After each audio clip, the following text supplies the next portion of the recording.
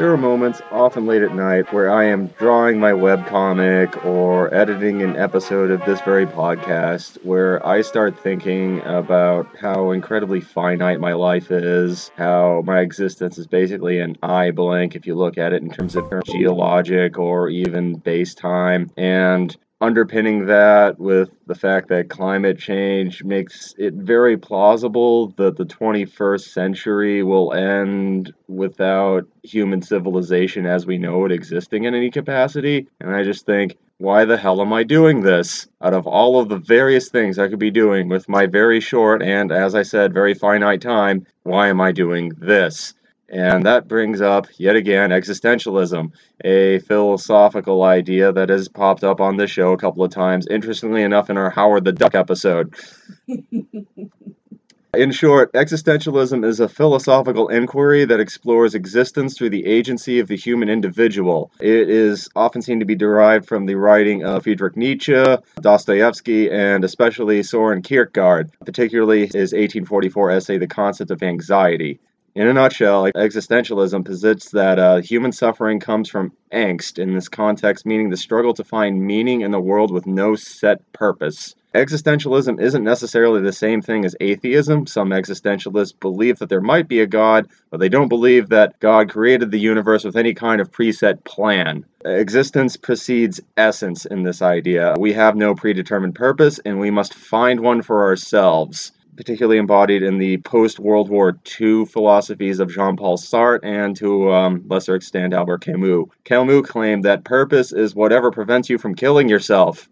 This leads many to believe that existentialism is essentially bleak, but if you look at it, it's often more of a glass-half-full version of nihilism. Yes, there's no inherent meaning that you can pattern your life after it, but you do get to choose your own adventure. And while freedom can be terrifying, especially according to Sartre, there is a liberation with it that can be nice.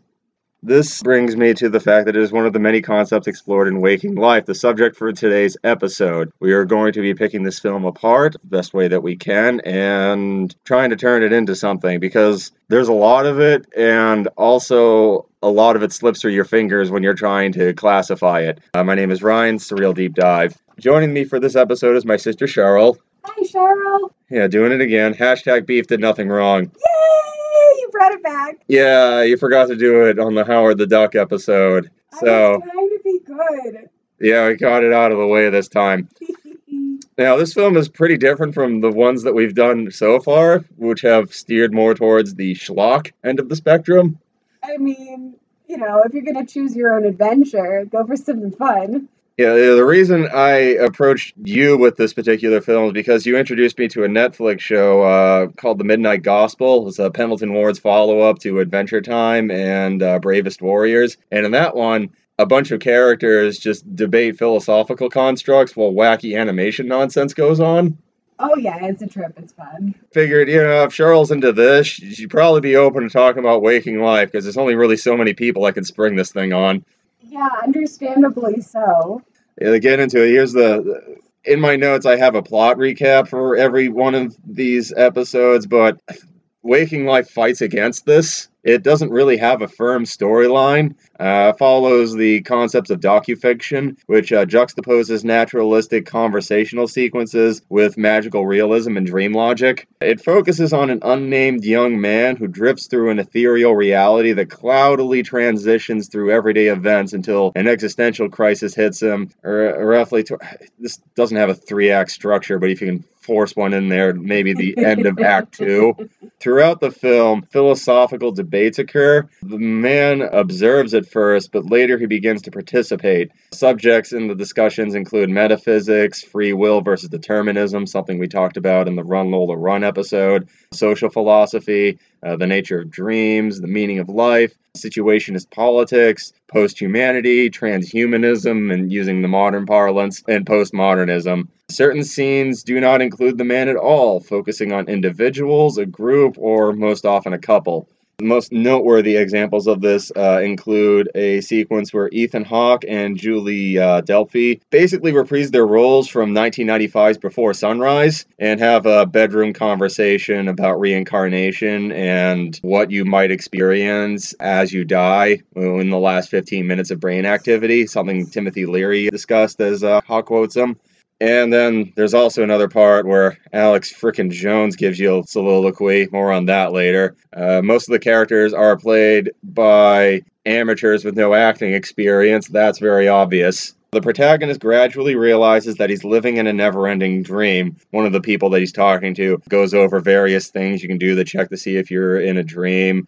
Such as seeing if you can read small print. I never can. I've had dreams that seem to go on for hours where I'm trying to make out like a label. It never occurs to me that I'm not just bad at reading, I just can't form the letters because I'm dreaming. It's like the cutest, nerdiest little nightmare ever is that you can't read.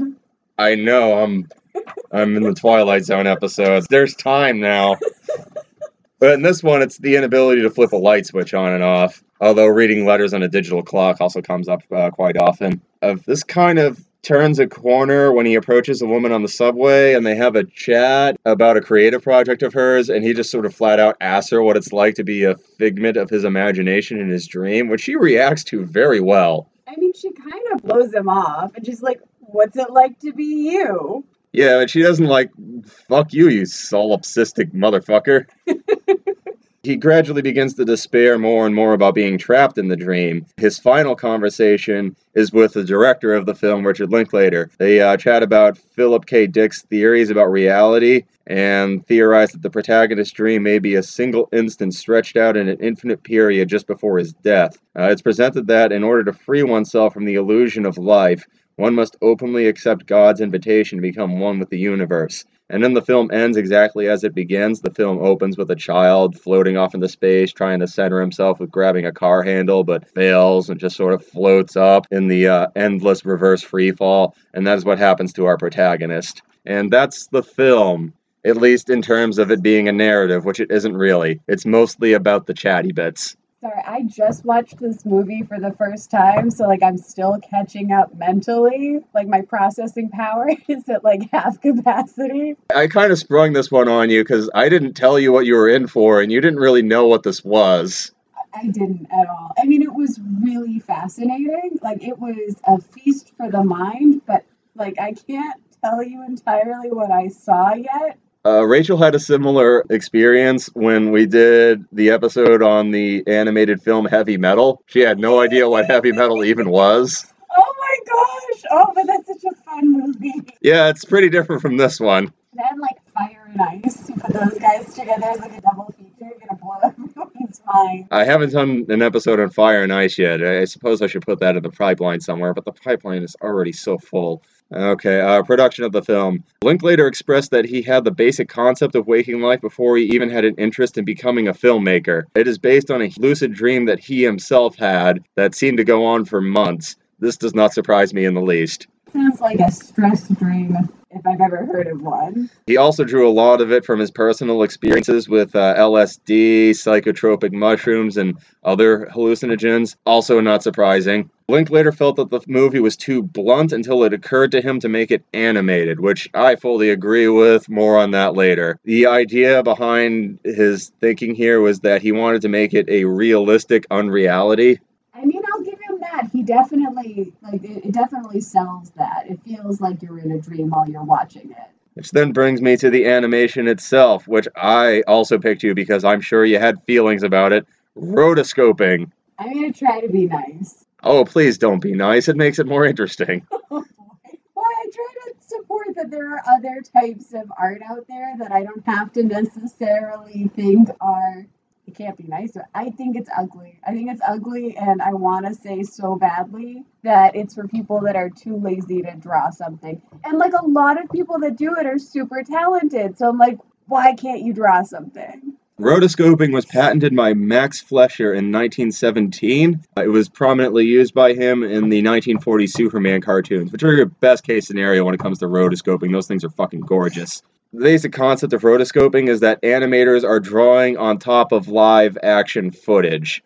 Like Cheryl, a lot of people criticize this as a clumsy cost-cutting measure and the province of hacks. The rotoscope films that get the most bashing on this would be Ralph Bakshi's late 70s, early 80s films, notably Wizards, his Lord of the Rings movie, Oh God, and American Pop. Those films were made very cheaply, and the rotoscoping was definitely a cost-cutting measure because all you had to do is take live-action people of like roving around and just paint them and call them orcs. My jaw is gonna lock up with like rage tetanus. I can't.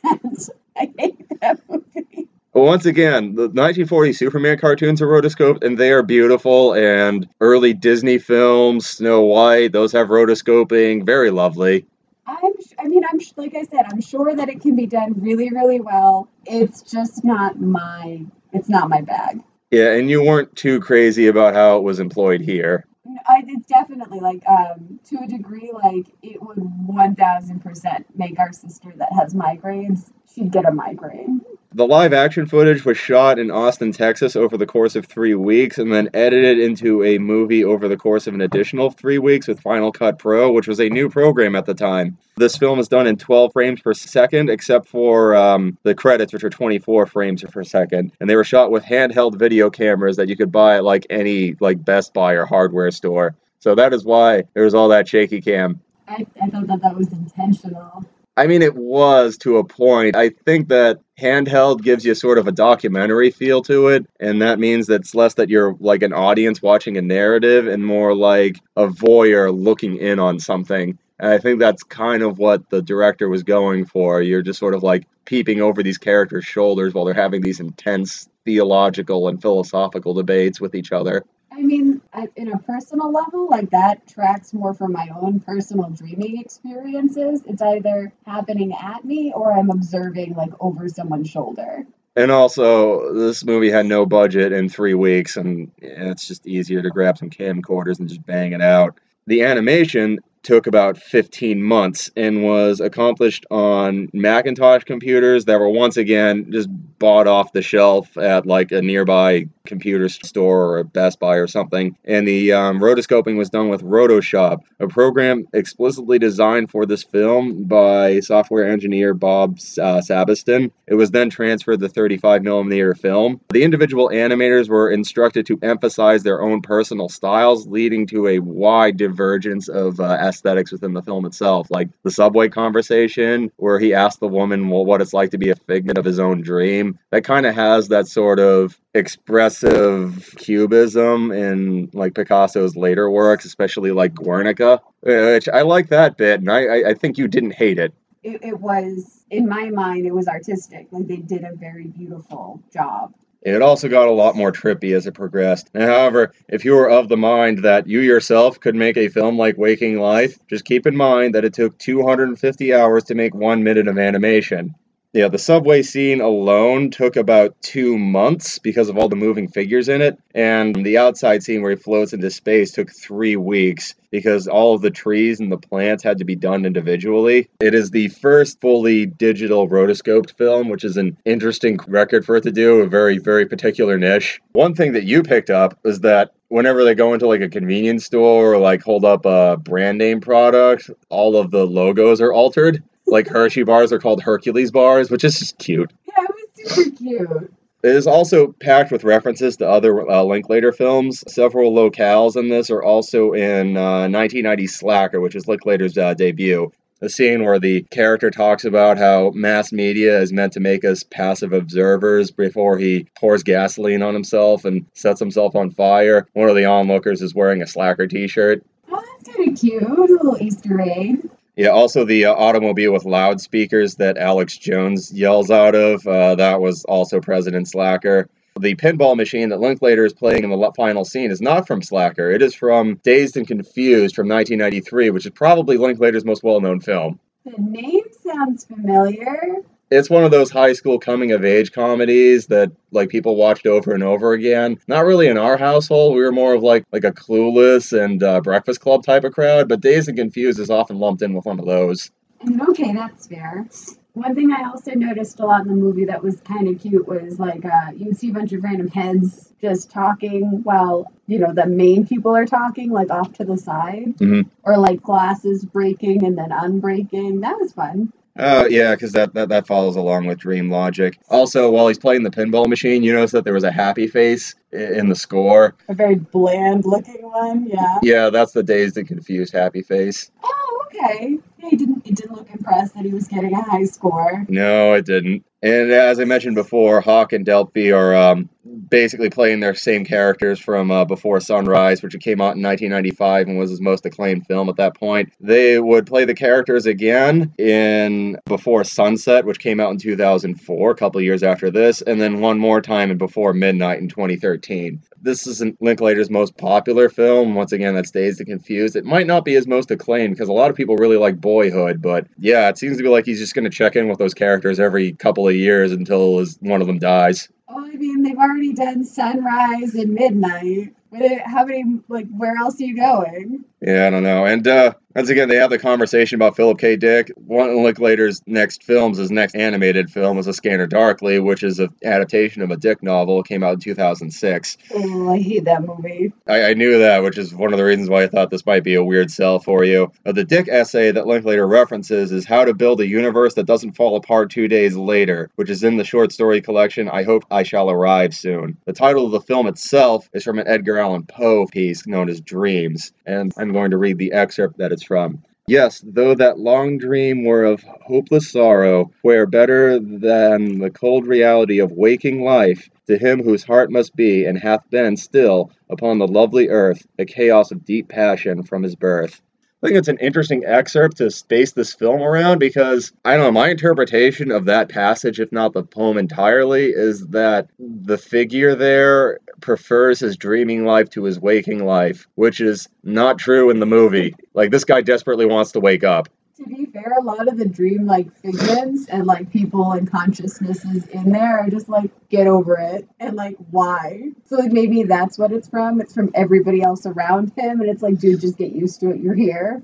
Yes, just roll with it. This is existentialism, man. You're the captain of your ship. You need to build your own meaning, your own purpose. Stop raging with your angst and live life more honestly. There are other films referenced in here. For example, in the sequence where the chimpanzee is giving a video lecture, Akira Kurosawa's 1990 film Dreams is excerpted in the piece of the man stumbling down the hill. That film is just a straight-up adaptation of Kurosawa's Dream Journal. A lot of people don't like that film, but it's actually my personal favorite of his. And there's some concert footage of Kurt Cobain doing a Nirvana gig that's also used in that sequence. That's what was going on. I couldn't figure out if they were beating people up and there was a band in the background or what. No, it was a bunch of people moshing while Nirvana was playing a set. Oh, okay, that's good to know. Also, director Steven Soderbergh has a cameo. He's the guy on the TV who's telling you that anecdote about Louis Malle and Billy Wilder. The movie that they were talking about is 1975's Black Moon. It's never mentioned by name. Talking about the cast, the main protagonist, his name is Wiley Wiggins. They never say that once, do they? That's the name of the actor. Oh, the name. Yeah, they do not give him a name. In fact, the subway lady asks him what his name is, and he doesn't remember, which contributes to the theory that he is dead. And this never-ending dream is just the final moments before his brain shuts down, and whatever happens after that happens. And he was also in Dazed and Confused. He's in his early 40s now, 2020, so he was stupid young when this came out. We're so old. Yeah, he keeps acting in indie films every now and again, although I guess mostly he's a video game designer. Apparently he contributed to some of the animation of this film. And we've been dancing around it. Alex fucking Jones. Yeah, I had to explain to Cheryl who Alex Jones was because she doesn't follow reactionary crazy people, probably for her benefit. I don't know why I do. I mean, it's not that I'm not aware of it, but I just don't hang on to the names, and I'm like, oh, well, that's sad, and then I move on with my life. Really, that's the healthy thing to do. I shouldn't be internalizing this bullshit. And anyways, at the time, Alex Jones had a talk radio and public access TV show in Austin, Texas, and I guess he just fell into Linklater's radar. Now, if you know who Alex Jones is, it's probably not from this film. He later founded a right-wing conspiracy theory talk show known as InfoWars and became a national celebrity based on it. He is best known for presenting the theory that the Sandy Hook school shooting massacre was staged with actors in an attempt to build a movement to repeal the Second Amendment. This eventually led, although years and years later, to him just being deplatformed on social media. I believe he is struggling financially. Good. This also led to a custody battle where his ex-wife was trying to take visitation rights from his children away from him. And in court, he claimed as his defense to be playing a character, doing like a vaudevillian performance, and people just happened to keep falling for it. This didn't hold up in court. He lost the case. Also good. Linklater has expressed regret in giving Jones a platform in this movie. He gives a monologue about how the 21st century is a place where we should seize freedom, and he gets progressively angrier. The animator makes him purple in one scene and then red in another one. It's actually pretty lightweight compared to some of Jones's other rants, even apparently at the time that this film was made. When I first saw this film, when it was new, so decades ago, I identified with a lot of the monologues, including that one, and now I'm particularly embarrassed at my younger self whenever I revisit it. I mean, it's kind of super general, so it's easy to put meaning on top of what he was saying. Yeah, that's not the only monologue in the film that can be applied to, but yeah, especially to Jones, especially in my current state, I just look at it, it's like, yeah, that sounds like it means something, but it could mean anything. It's like that pop punk song you hear while you're driving to the dry cleaners or whatever, and you can just sort of project what you're doing throughout the day onto it, and it kind of fits because the words are that bland. So yeah, don't fall for this stuff. It's a good hook at the end. Yeah. All right. So the score of the film was performed by Glover Gill and the Tosca Tango Orchestra. It was performed in the Nuevo Tango style, which is down to its nuts and bolts. Tango with contemporary pop elements usually is thrown at it whenever something has digital textures or electric guitar and saxophone. The tango that you hear in this film is based on the work of the composer Astor Piazzolla, I'm probably mispronouncing that. I should have looked it up before I started this episode. Hardly the first time I made that mistake, probably not the last. Beautiful stuff, good late night drawing music. It's all original material, except they do perform an excerpt from Chopin's Nocturne in E-flat major. Waking Life premiered at the Sundance Film Festival, and reception to it was largely positive. Interestingly enough, this is one of Roger Ebert's personal favorite movies. I went through a couple of contemporary reviews of it, and LA Weekly refers to it as a wank, but my kind of wank, which echoes my interpretation of the film pretty closely. Most criticisms of it were for endless navel-gazing. The Village Voice, in particular, referred to it as an endless bull session, which, fair. It did win a couple of awards, although it was nominated for a lot of them. One for Best Experimental Film from the National Society of Film Critics. It got a number of awards at the Venice Film Festival and got a nomination for a Golden Lion, which is their main awards. Most of the praise is for its animation, which, aside from someone like Cheryl who hates rotoscoping, is pretty eye-opening. It was very novel at the time. Digital rotoscoping was still a new thing in 2001, so it does have that novelty hook for it. And as for the philosophical posturing of it, one person's profound as another person's pretentious. And, I mean, obviously, all interpretation of art is inherently subjective, but this in particular... I liked some of them. Some of the talks were really nice. I'm like, yeah, no, I totally get that. And other times I was just like, oh, okay, are you sure? Like, what, and like, then like the guy that was behind like the bar cells, I was like, I'm uncomfortable and I'm sure that's the point of this, but I'm so uncomfortable. You like the one at the very beginning. I think it's the first monologue where the lady is talking about how language evolved and when it went from just like expressions related to general human survival to trying to attach meaning to intangible constructs such as love or fear. Yeah, and like relating it to past experiences and then connecting that again to the concept of being like, oh, hey, water. All right, now that brings us to the thematic portion of this, which I don't want this to be an hour-long episode, so we're only going to touch upon a couple of things. One thing, dreams, that's a big deal in this. For most of human history, dreams were considered very important and sometimes prophetic. there are just centuries of text on people interpreting dreams and trying to see it as a message of God. Any culture you get to is something like that. More recently, Sigmund Freud's The Interpretation of Dreams from 1899. I wanted to touch on that one.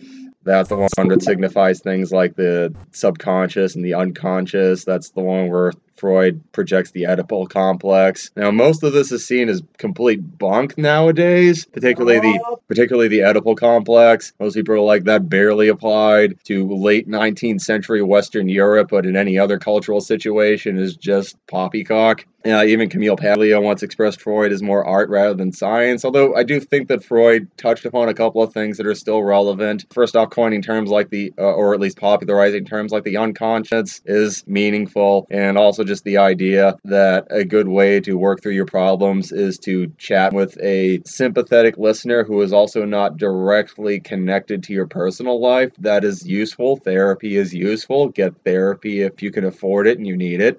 But yeah, dreams have fallen in estimation as significant insight into the human condition, basically as soon as we were able to begin mapping the human brain electronically. I mean, when we sleep, the frontal lobes are less active, allowing the subconscious to take over, and over time, neuroscientists see this as, if not quite meaningless, then definitely not like a vision of the afterlife. The idea about dreaming that makes the most sense to me on a personal level is our dreams being this area where we are subconsciously working through the anxieties and neuroses of our daily life. Big surprise that, like, people in our family are like, yeah, dreams are about anxiety and stress. Dreams are where we are confronting our problems without the rational mind just forcing it to be about stuff. Just that's one of the conversations in this film where the guy's talking about how our dreams are where we can interact with memory without that filter on, because biologically it wouldn't be useful for our memories to be just as present as what we're experiencing at the moment, because are we remembering this predator, or does this predator actually exist in front of us, the saber-toothed tiger? Yeah, not really necessarily prescient, but like, immediate danger of. Yeah, which then segs into lucid dreaming, which is a dream in which one is aware that they are dreaming and then may be able to exert control over the reality of the dream world. You talked a bit about your lucid dreams while we were watching the film itself. Yeah, I mean, there's two types for me. There's the ones that you wake up in the dream kind of in that, like, you're conscious enough to understand that it's a dream and you can change things. But then there are the ones where, like, cool, it's like being John Malkovich, where, like, you're conscious and you're watching and you're stuck and you're like, this is a bad idea, don't do this, but you can't make them not do it. Yeah, most of mine are the second bit. I told you I have this recurring dream. Like, other people have dreams where they have powers, where they're flying and stuff, and I've never had one of those, but one I keep having is one where I am convinced that I'm Spider-Man, and Spider-Man is a real tangible thing in this dream world. However, I am not Spider-Man. I am just convinced that I am, and everyone that I confess my secret identity to are either humoring me